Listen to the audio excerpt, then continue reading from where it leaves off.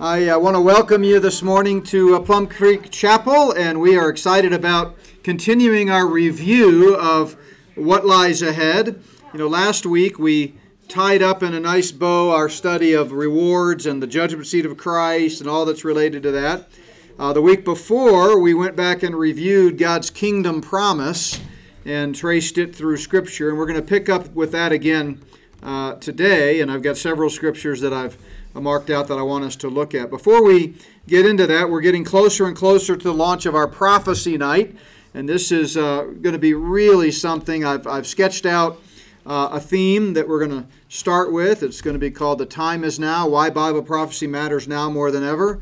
And so far I've got 14 topics that I'm going to cover. I haven't put them in the order yet, but this will take us weeks. I'm hoping it takes us until the rapture happens, which really, if you know anything about the doctrine of imminency, should not tell you anything. Because when I say I hope it lasts till the rapture happens, that could mean I hope it lasts 1 week. But it could mean I hope it lasts, 6 months. I don't know. But anyway, so really getting excited about that. The Lord's kind of given me a good burden for what I think we want to cover. So we'll say more about that theme as we get closer. But again, the theme is The Time Is Now, Why Bible Prophecy Matters Now More Than Ever. And that will start Tuesdays, January 31st from 6 to 7:30, right here at Plum Creek Chapel. For those of you in the area and for those of you online, we will live stream it at 6 Mountain Time. And then a couple of events. I'm hoping we can get some folks from Colorado to head out east and join us for these. I know we've had four already folks from the Not by Works family that have signed up to be there. But 2 conferences coming up in Florida. The first is a Saturday, Sunday at Liberty Baptist Church in Claremont, Florida, entitled What Is This World Coming To? An Overview of End Times Prophecy. You can link up to that at notbyworks.org and register for it. It is free, but they are taking registrations. And then right on the heels of that, 2 weeks later, I'll be privileged to be at the Orlando Prophecy Summit with Prophecy Watchers. And that's a longer conference. There are 15 speakers. I'll be speaking twice. And I just submitted yesterday my topics for that. Let me see if I can call them up. I don't want to call them up on the computer or it'll mess us up. But one of them is going to be called, and these are going to be at the Orlando Prophecy Conference. Let's see here. The first one is going to be The Totalitarian Tiptoe, the Luciferian Plan for Full Spectrum Global Control. And then my second session is going to be Bloodlust, Exposing the Luciferian Depopulation Agenda. So if you've read my Spirit of the Antichrist books or you've been a part of the Plum Creek family for a while, we've touched on both of those topics, but putting together some new data coming out of the World Economic Forum meeting this week in Davos and also just some other research and going to focus in on those 2 topics. So you can learn more about both of those at notbyworks.org and see some of the other speakers there. Going to be excited to be with Billy Crone and Brandon Holthouse and Bill South. L.A. Marzulli's been a hero of mine for years, and really looking forward to kind of spending some time with him. And again, if you're watching on live stream, we've been really increasing our live stream numbers over the last few weeks and picking up new folks all the time because of our presence on social media. We did launched social media January 1st. Not something I've really ever wanted to do. I've never been on social media, but for such a time as this, it's necessary to help get the gospel out and get the word out. So we're on all the big social media platforms, and that's picking up new listeners. And so if you haven't watched or seen the books Spirit of the Antichrist, I encourage you to go to spiritoftheantichrist.org, spiritoftheantichrist.org, and you can read all about those. So we are in a review stage now, which no telling how long that will take, but as long as the Lord allows and as long as we need to. Remember, for our 9 o'clock study on Sundays, I encourage you to ask questions, make comments, clarify things if you need to. Feel free to raise your hand at any time. So obviously, the What Lies Ahead series is an eschatology series. So we're focusing in on the end times. And so the chart that you see on the screen kind of highlights not everything, but at least in terms of the timetable, the beginning and a few highlights in the middle, and then all the way to the end of what we consider the end times in Scripture. So the end times begin with what event? The rapture, exactly. The rapture starts the end times, clock. And then there's a whole host of things. 16%, in fact, of the Bible relates to unfulfilled future prophecy that will happen after the rapture. On the screen, you see a few of them that we've highlighted. Primarily, they're right in the middle of the screen, that 7-year period called the tribulation or Daniel's 70th week. It's a time when the Lord's wrath is poured out on planet Earth through the seal, trumpet, and bowl judgments. The church is rescued before that 7-year period, but it's that time when the Antichrist takes the helm, rises to a position of prominence, and rules the world in a reign of complete and utter tyranny. He and the false prophet will be working together to control the earth. Satan will indwell the Antichrist. At the midpoint, you see on the screen there, the abomination of desolation is something that both Jesus and Daniel talk about, and it is when the Antichrist himself will demand that the whole world worship him. So it's about more than just control and geopolitical events. It's a one-world system politically, religiously, economically. Remember, the mark of the beast will keep anyone from buying or selling unless they have government permission. They won't be able to shop or feed their families or anything like that. But the religious component is what happens when the one who makes desolation, the Antichrist, sets himself up as God and demands the worship. And then 3.5 years later, of course, Christ comes back. We have the Battle of Armageddon and the inauguration soon thereafter of the kingdom, that final kingdom that we talked about 2 weeks ago. And in that sense, all of God's prophecies find their ultimate fulfillment in that future messianic reign. So if we look at it in a panoramic view of the ages, you can see that right now, highlighted in yellow there, we're living in the last days. That's why the New Testament refers to the church age as the last days. And that's different from the end times. The end times, of course, is, like we said, it's everything from the rapture to the new heavens and the new earth. But the last days are the current days. It's been 2,000 years so far, and we don't know how much longer it will last. But the next age is the kingdom age, and that's what we're going to be talking about this morning. So we talked about God's kingdom promise. If you missed that session, it's really foundational 2 weeks ago for really kind of laying out where we're going today, because it demonstrates that going all the way back to the garden, we started in Genesis 3, there has been this unconditional promise of God of a future kingdom that has very specific details associated with it that the Bible spells out. And if you don't believe in a literal earthly kingdom, like so many don't today, that reject Bible prophecy or have a false view of Bible prophecy, the kingdom now folks, the replacement theologians, those who think we're living in the kingdom today, those who think there's no future for national Israel, that kind of thing. If you think that, then you have to ignore passage after passage after passage where the plain, normal, literal sense of the passage meant something to the original recipients, and it meant that there's going to be a literal temple, a literal throne, a literal kingdom with boundaries, a literal king sitting on that throne, a literal time of unprecedented peace when all of the governments are upon the shoulders of the Messiah himself, and so on and so forth. So we are going to zero in a little bit more closely today at the key passage on this kingdom promise. And again, if you go way back over 2 years ago to the beginning of this series, we did talk about this. I've updated it a little, added a few more verses in preparation for today. I always try to review everything I'm going to be speaking and kind of add to it. And sometimes I change it significantly. Sometimes it's substantially the same. But I added quite a bit for this morning's message. So if you've been with us through the whole series, this may sound a note of familiarity. I also have a whole chapter dealing with this in our book by the same title, What Lies Ahead, A Biblical Overview of the End Times. And there are some of those out on the table. So we want to start this morning by talking about the unconditional covenant behind this promise that we read so much about, Old and New Testament alike. And God's covenant undergirds the promise that Scripture refers to again and again. In fact, this covenant program of God is really the key to understanding the whole program for the ages. If you don't understand this covenant that we're about to talk about, then of course you're going to be confused about God's end times program.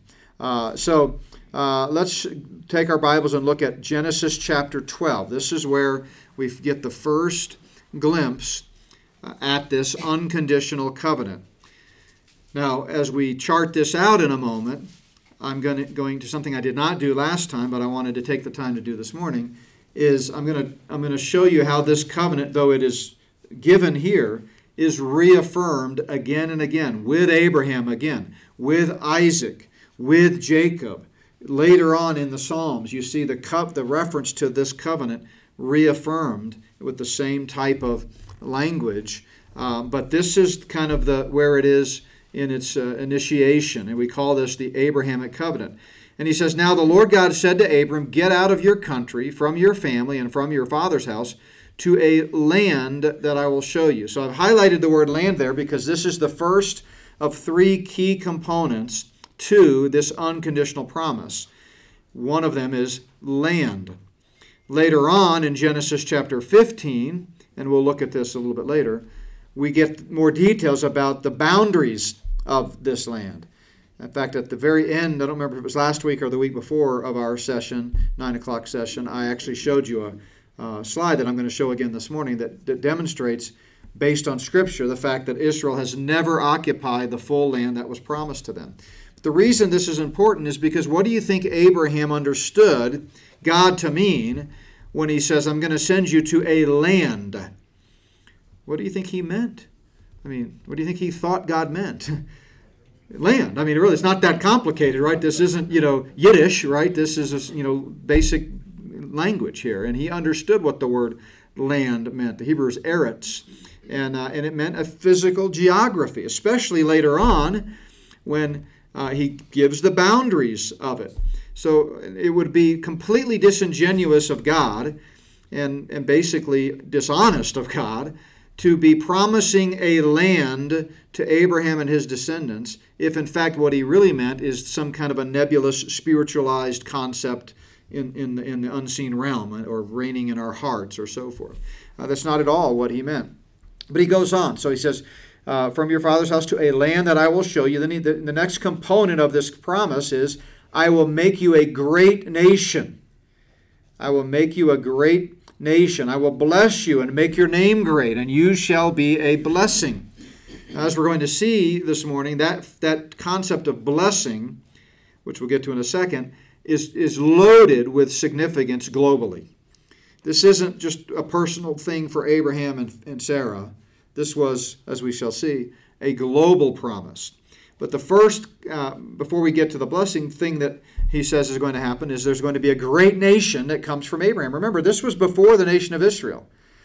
The nation of Israel came around 2 generations later. Who was the beginning of the nation of Israel? Jacob, right? So Jacob was Abraham's grandson. Jacob had 12 sons. They became the 12 tribes of Israel. Jacob's name was changed from Jacob to Israel. So at this point, some 2,000 years before Christ, as God is giving this promise to Abraham, you can just imagine how it would have been received. I think he of course, took God at his word that he's going to become a great nation, but he's probably looking around and thinking, how's that going to happen? Especially with Sarah being barren and so forth. So you've got land and seed, and then the third component in verse 3 is he says to Abraham, I will, and again notice the I will statement there, this is unconditional, I will bless those who bless you, I will curse him who curses you, and in you all the families of the earth shall be blessed. So now we begin to see the scope of this blessing. This isn't just I'm going to make you wealthy, Abraham, or I'm going to give you a big house, or I'm going to take care of you, or you're going to have a lot of kids. It goes way beyond that. So Genesis 12, 1 through 3, really is the beginning of our study of eschatology. And actually, as we said 2 weeks ago, Genesis 3:15, when God says to the serpent, I'm going to crush your head someday, that's the beginning of it. But in terms of outlining the details and beginning to put together how this is going to happen, this is it. So when you read most eschatology books or watch eschatology videos, they tend to start with the rapture or with other end times events. And that's all part of the end times, to be sure. But it starts, and if you pick up our book, What Lies Ahead, it starts in Genesis. You cannot understand the end of the story until you understand the beginning of the story.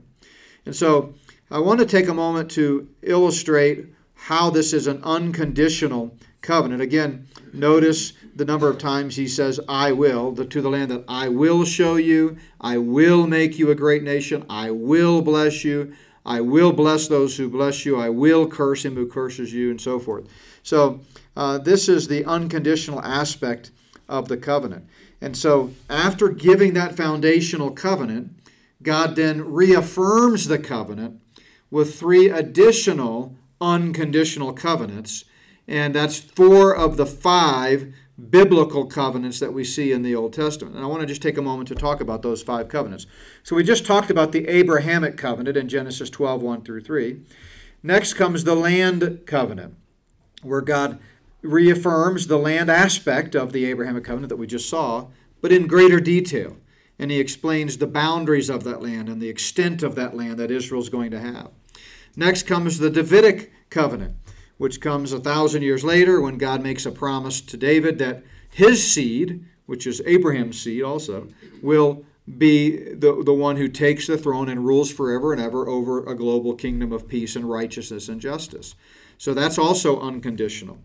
And then you see finally a reference 500 years before Christ, so 500 years later, to the new covenant, when God promises through the prophet Jeremiah to the post-exilic community who might have been at that time thinking, God has abandoned us. I mean, it's over. We forget those covenants. God's obviously forgotten us, and it's curtains.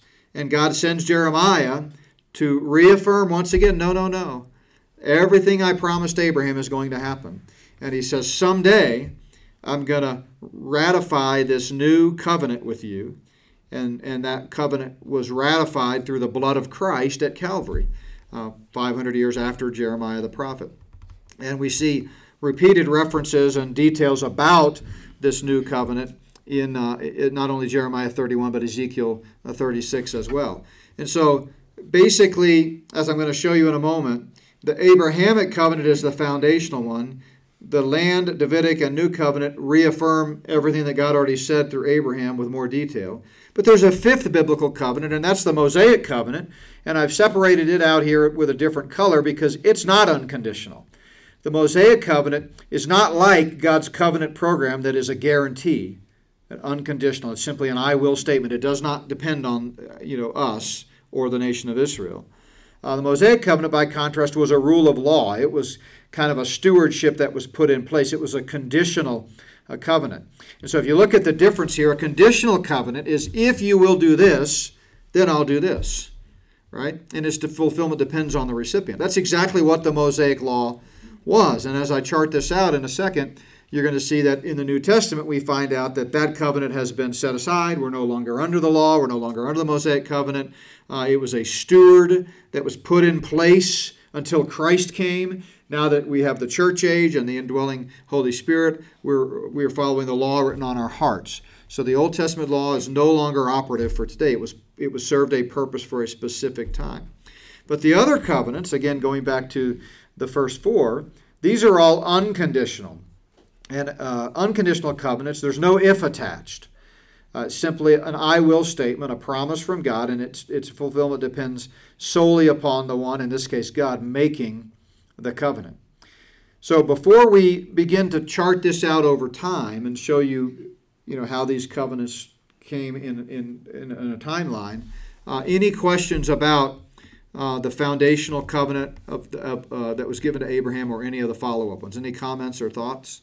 Yeah. I may have misunderstood you in the past, but about the new covenant, have you said it's been ratified and not implemented? Correct. Okay.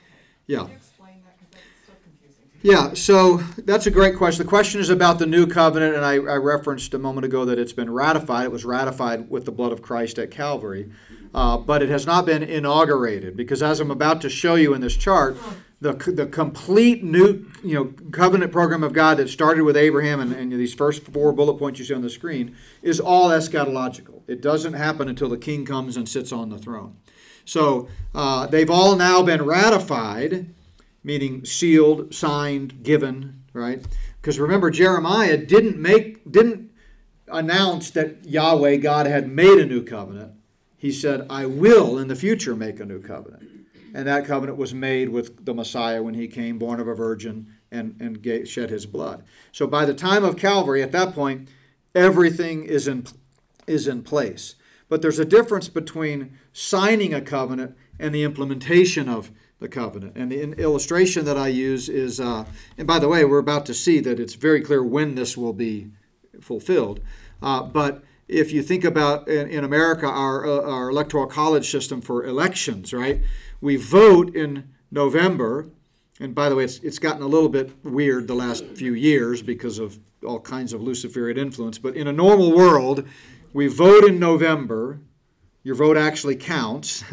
And then the Electoral College meets in December to certify the vote or ratify the vote. But when is the new president inaugurated? Not till January, right? So there's a distinction between a ratification and an inauguration. And the same thing is true with God's kingdom. So we're not living in the kingdom today. The blessings of the new covenant are not happening today. I know that's new for some of you because we've been taught for 1,800 years throughout the Dark Ages and all the way through to the Protestant Reformation and beyond that we are the new covenant. The church is the new Israel, that the new covenant is today, and so forth and so on. If you look at the details, which we're going to do, of the new covenant, it's not happening today. It's nothing like today. It's a clear distinction. For example, in the new covenant, Jeremiah says, when the new covenant is inaugurated, no man will need to teach his neighbor because everyone on earth will know about the Lord. What is the church commissioned to do? Go into all the world and teach. So that's a clear, distinction.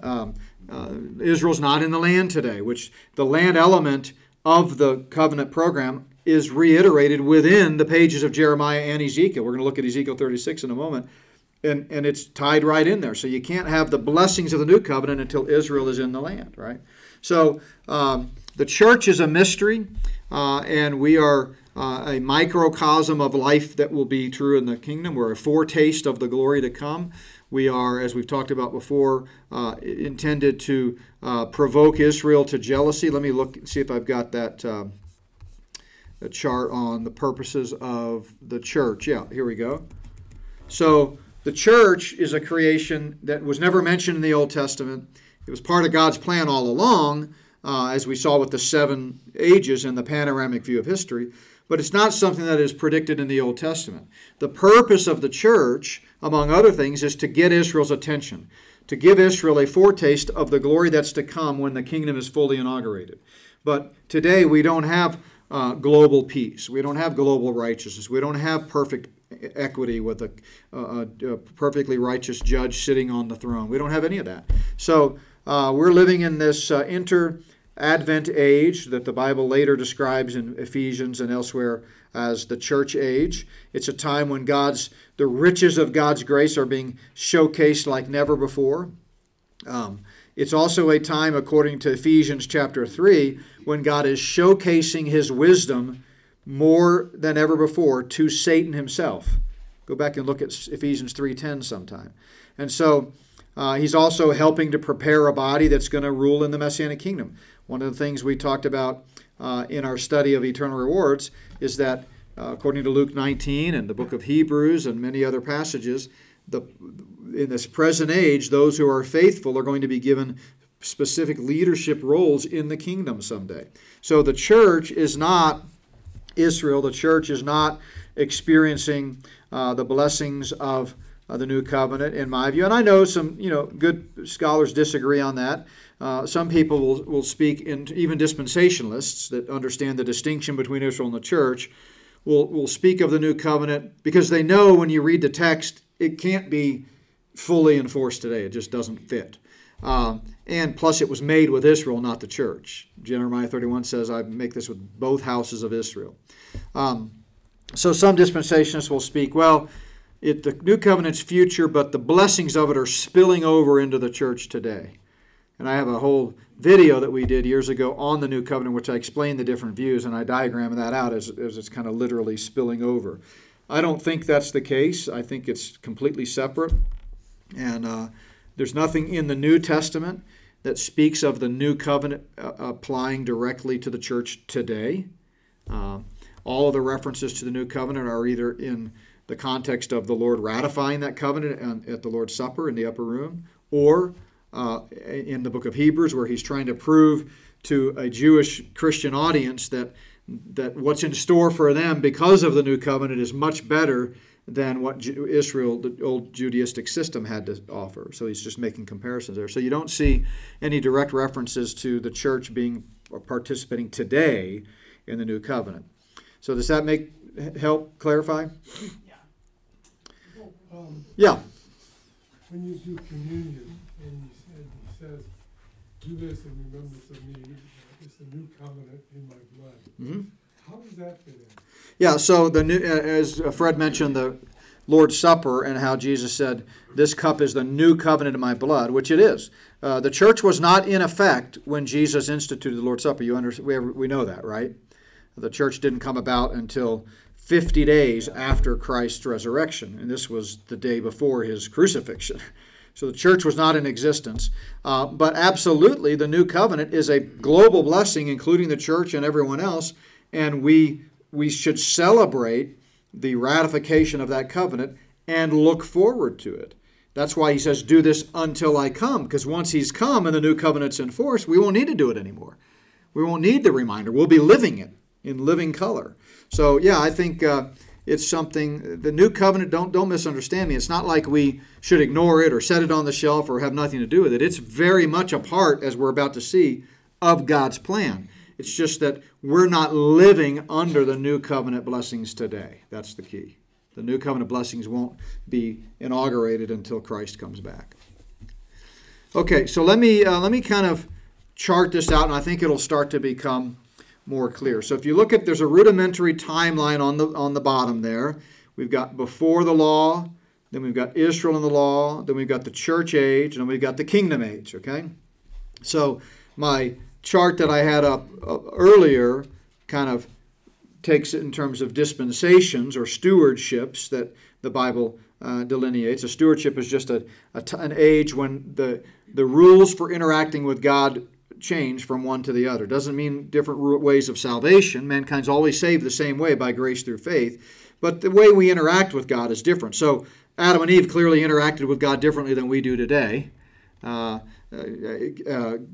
clearly interacted with God differently than we do today. The children of Israel definitely did during the law. And the church today is interacting even differently again. We have the permanent indwelling of the Holy Spirit. We have unmitigated access to God. We don't have to go through human mediators. We have a lot of blessings of the present church age. But so I just kind of truncated that down to 4 big main sections. Everything before the law, Israel in the law, then the church, and then the kingdom. So we start before the law with Abraham, as we looked at a moment ago, the Abrahamic covenant, which is foundational. And as we said, it has 3 components: land, seed, and blessing. And God, reiterates those then through 3 separate covenants. The first of which is the land aspect of the Abrahamic covenant. And that is reiterated, as I said, through Genesis 15 and Deuteronomy 30. So if you look at Genesis 15, here he is again. He says, to your descendants I have given this land. What land? Well, now Abraham has some specifics, and he spells out, as you can see on the screen there, the boundaries from the river of Egypt to the great river, the river Euphrates, and he lists some of the peoples that were in the land at that time so that Abraham would have a point of reference. If I were to say, I'm making a trip to the Northwest, well, that you kind of have a direction, right? But what if I said, I'm going to visit Washington and Oregon and Idaho? Well, now you kind of know specifically what I mean in the Northwest, the Pacific Northwest, right? That kind of thing. So that's what God does here. And as I promised, here's the diagram. In blue is the geographic boundaries of the Promised Land, as given in Genesis 15. In red is modern-day Israel. And by the way, if I showed you this diagram in 1947, there would be no red on it. because for 1,800 years, Israel wasn't even on the map. So one of the great signs of the times that we know we're getting close to the end of the age is the fact that God reestablished Israel in the land after World War II, and this is their land. So clearly that does not fulfill the promise that God gave to Israel, all the way going back to Abraham and then reiterated through the land covenant. So not even close, in fact. And so if we continue on, we see that the land covenant was reaffirmed during the time that Israel was a people, after they fled Egypt and were wandering in the wilderness. And then we see the seed element reiterated even later, 1,000 years later, 400 years after the land covenant was reiterated. God spoke to David and promised him that his seed would have a house, a kingdom, and a throne. How long? Forever. Now, as we did with Abraham, just imagine you're David and God is promising you this. Remember, David didn't get to build his temple. His son Solomon did. But what do you think David thought when God said you're going to have a house, a kingdom, and a throne? 3 different key aspects of the kingdom. The house is the temple, brick and mortar. The kingdom is the boundaries and the people over which his descendant is going to rule. And the throne is the actual physical throne that he will sit on and from which he will rule. Now, if you're David and you're hearing that, you're not thinking, God just promised that someday there's going to be this spiritualized, allegorical temple and it's going to be in my heart and we're going to, Christ is going to reign in some, ethereal way. No, you understand in the ancient Near East what a house is and what a kingdom is and what a throne is. And so David took God as he should have at his word and believed that he's going to have this eternal kingdom. But notice the last word there, forever. So even Solomon, who came after David, didn't fulfill that promise. And then, of course, if you fast forward all the way to the time of Christ, so 1,000 years after David, to the late 1st century when Rome destroyed the temple, from 70 A.D. to 1948, Israel didn't even exist as a nation. Now, of course, God's people existed, and they were scattered abroad, as they have been many times throughout their history, and they will be one more time prior to the final regathering. Remember, when the Antichrist sets himself up as God and demands that everyone worship him, they're going to flee again. Jesus said, when you see that happen, head for the hills. Flee Jerusalem. But when Christ comes back, Matthew 24, let me call that up on the screen here. If you look at Matthew 24, and I think it's verse 13, Jesus speaks of that regathering when he comes back. Actually, 24:31. Yeah. So you can see on the screen there, this is Christ's return at the end of the tribulation. Notice verse 29, immediately after the tribulation of those days. So this is at the end of the 7 years. The sun will be darkened, the moon will not give its light, the stars will fall from heaven, and the powers of the heavens will be shaken. Then the sign of the Son of Man will appear in heaven, and then all the tribes of the earth will mourn, and they will see the Son of Man coming on the clouds of heaven with power and great glory. Now notice, he will send his angels with a great sound of a trumpet, and they will gather together his elect from the four winds of heaven, from one end to the other. And this fulfills the promises in all through the Old Testament, but you see them in all the passages we've already looked at, that Israel will be regathered in the land. Even though they've been scattered, they were scattered by Assyria, by Babylon, by Greece, by Rome, and they'll be scattered by the Antichrist regime, but they will be regathered, and the prophets of old make that clear. So let me go back here to our presentation.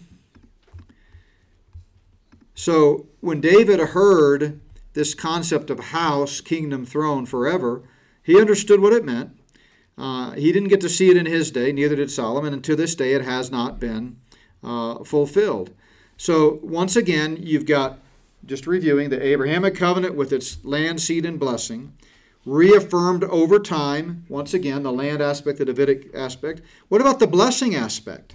In what way is the whole world going to be blessed? Well, God reaffirmed this through the new covenant. which again was promised in Jeremiah, and Ezekiel spoke about it as well, and then given in the first century. So let's talk about this blessing. Go to Ezekiel, a key New Covenant passage, and notice what he says. I will sanctify my great name, which has been profaned among all the nations. How many of you recognize that the name of the Lord is being profaned more than ever before today? I mean, it's blasphemous. You've all Noah Harari, a leading Satanist, a Jew, by the way, a leading Satanist and Klaus Schwab's right-hand man, claims that God's been dead for a long time. It's just taking a while to bury the body. That, we naive, ignorant Christians and Jews keep believing in a God, but he doesn't exist. Elon Musk, another satanic transhumanist, said, was asked, do you believe there's a God? And he said, well, not yet. I haven't created him yet. He's trying to create God. Right? So absolutely, God's name has been profaned. But he promises here when the new covenant is inaugurated that the nations will know that I am the Lord, when I am hallowed in you before your eyes. Well, when's that going to happen? And by the way, the whole chapter is worth reading. It gives all kinds of details about the new covenant, and we can come back to some of them if we have time. But when will that happen? Not until Israel is regathered in belief in the land. They're not in belief today. That's the reason you got people like Yuval Noah Harari, right? The nation of Israel has not returned to the Lord and accepted her Messiah. That won't happen until Christ comes back.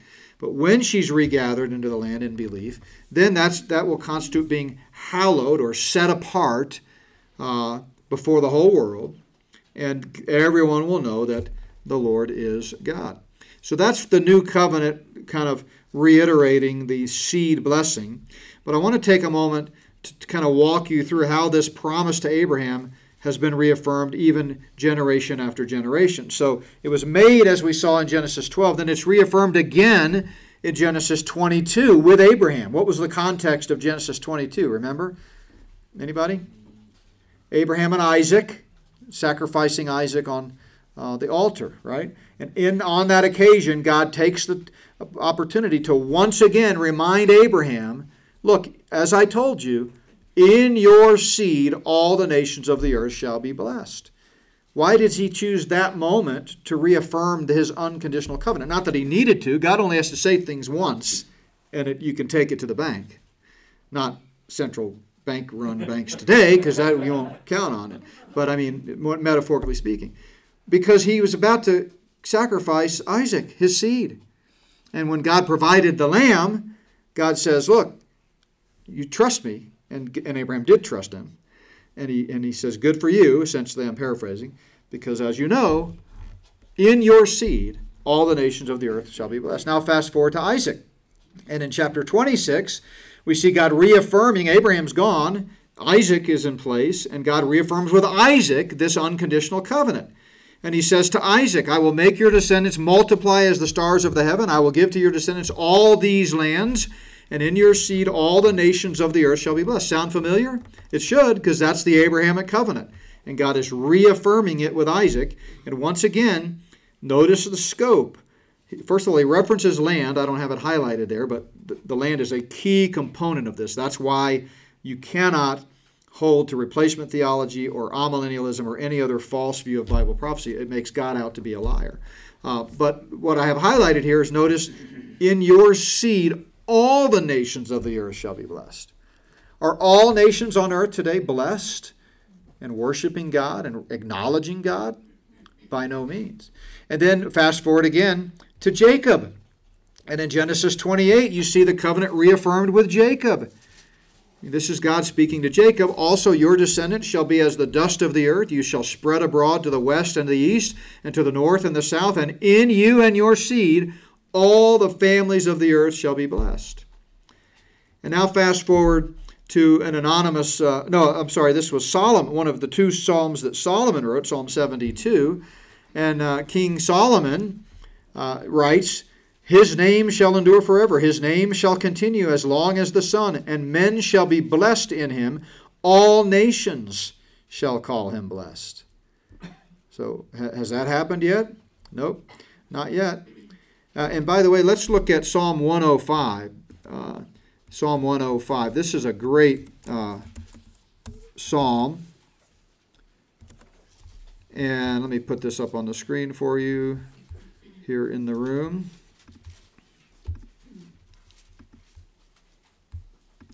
So Psalm 105, verse 8 is an anonymous psalm. Notice what he says here. Again, this would have been about the same time frame as David and Solomon. He says, he remembers his covenant forever, the word which he commanded for 1,000 generations, the covenant which he made with Abraham. See how important that covenant is? And we see it referenced again in the New Testament. I'm going to show you in a second. His oath to Isaac, and he confirmed it to Jacob. We just read those three passages. To Israel as an everlasting covenant, saying, to you I will give the land of Canaan as the allotment of your inheritance. When they were few in number, indeed very few, and strangers were in it, the land. When they went from one nation to another, from one kingdom to another people. This is why Daniel's prophecy is so critical, because it outlines, God's plan, for Israel and the Gentile domination over the ages. But yet here the psalmist is saying God hasn't forgotten his promise. He permitted no one to do them wrong, meaning ultimately destroy them. Yes, he rebuked kings for their sakes. We see that again and again in Israel's history, saying, do not touch my anointed ones and do my prophets no harm. So, everywhere you turn in Scripture, you see this reference to the kingdom and how vital it is in God's plan of the ages. And then one more passage here as we talk about the seed blessing, and that goes to the New Testament, where Paul, in the first letter that he ever wrote, is talking about how one day in Abraham all the nations will be blessed. And so then those who are of faith are blessed with believing Abraham. And this gets back to Judy's comment and question. The fact is, even though the new covenant has not been inaugurated yet, everyone on earth will be blessed in the new covenant era. When the kingdom comes, it's a global blessing. God's different people groups have different roles to play. The church, for example, the bride of Christ, will be ruling and reigning with Christ and serving. Old Testament saints will be also ruling and sitting down at the banqueting table and enjoying this fulfillment of the long-awaited promise. The Jews that survive in their physical bodies the tribulation period will be enjoying adulterated life in the kingdom without sin and problems. But notice Paul says the Scripture, foreseeing that God would justify the Gentiles by faith. In other words, God's plan all along was not just to save Israel, but was that through Israel to save the world, right? That's why Jesus told the woman at the well, salvation is of the Jews. Not just for the Jews, but of the Jews. Jesus is a Jew. And it's through the Abrahamic seed and the Abrahamic line that all the peoples on the earth will be blessed. And we come to a relationship with Yahweh, God, the same way Abraham did, by faith. Genesis 15 says Abraham believed God and was declared righteous. So, again, and he quotes here the Abrahamic covenant, in you all nations shall be blessed. Real quick, just to finish up, or to get to a stopping point anyway, this covenant program that you see in blue is absolutely foundational to the ultimate kingdom. Now, God, as we read very clearly in the New Testament, set Israel aside temporarily after they rejected the Messiah at his first advent. God inaugurated a new age, the church age. It's called a mystery. The book of Ephesians calls it a mystery. This is where I referenced earlier that Paul says that the law was a tutor until Christ came. But we're no longer under that tutor today. We're under the law written on our hearts. He said in Ephesians 3 that, indeed you've heard of the dispensation of the grace of God, this present dispensation, which in other ages was not made known. That's why it's called a mystery. A mystery, the Greek word mysterion, it means something previously unrevealed that is now being revealed. Doesn't mean something confusing, it just means something new. What is that mystery? That Gentiles should be fellow heirs of the same body and partakers of his promise. There's that reference again. In Christ, through the gospel. So this is the mystery of the church that we're living in now. What a privilege that is. But Paul tells us in Romans 11 that during this present time, blindness in part has happened to Israel. What does he mean by that? What does he mean by blindness? Well, Israel, of course, rejected the Messiah. They didn't receive him. They crowned him with thorns, right? So they've been blinded. But it's only a partial blindness. Why? Because there are Jews today, and have been for 2,000 years, who believe the gospel and get saved. Paul was chief among them, and many others. The whole early church was Jews that believed in Christ. But as the church has expanded, doing our job in this present age, as God's light in this perverse generation, we've seen people from every nation, tribe, tongue, and language get saved. But it's a partial blindness to Israel. But notice what he's going to go on to say in Romans 11. So you've got the present church age, but let's go back and pick up the kingdom. The kingdom will find, and God's covenant program will find its fulfillment in this coming kingdom. The very next verse in Romans 11, Paul says, and so all Israel will be saved, meaning delivered. Remember, the word saved just means delivered. And in the context, he's talking about the return of Christ, because he quotes here from Jeremiah and I think also Isaiah, the deliverer will come out of Zion. That's Christ. That's why it's capitalized in the New King James. And he will turn away ungodliness for Jacob, for this is my covenant with them when I take away their sins. So when will this covenant, again, back to the question we talked about earlier, be inaugurated? When the deliverer comes out of Zion. That hasn't happened yet. And when the deliverer comes, then all Israel, not just the remnant today, the partial Jews that get saved, but the entire nation will be saved. Now, it doesn't mean, all doesn't mean every single Jew. It's all in context to some, but it's meaning the whole nation. So in the first advent of Christ, the nation rejected him. Just go back and read Matthew 23 and Jesus' conversation with the scribes and the Pharisees. They rejected him and crucified him. Yet there was a remnant of Jewish people who believed.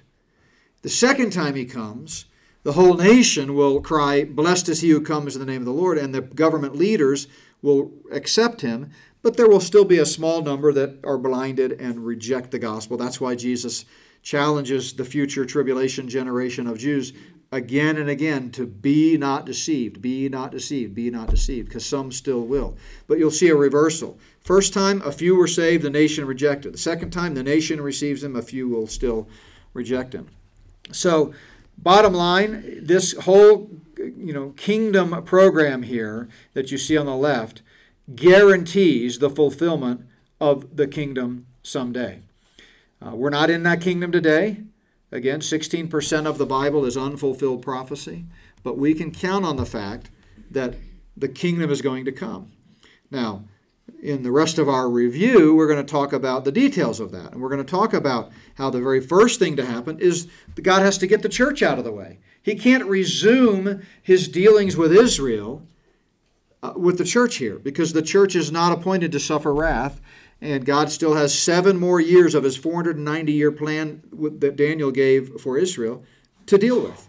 So he's going to get the church out of the way. Then the spotlight's going to shift to Israel. We see that's why it's called the time of Jacob's trouble in Jeremiah chapter 30. It's all about Israel, that 7-year period.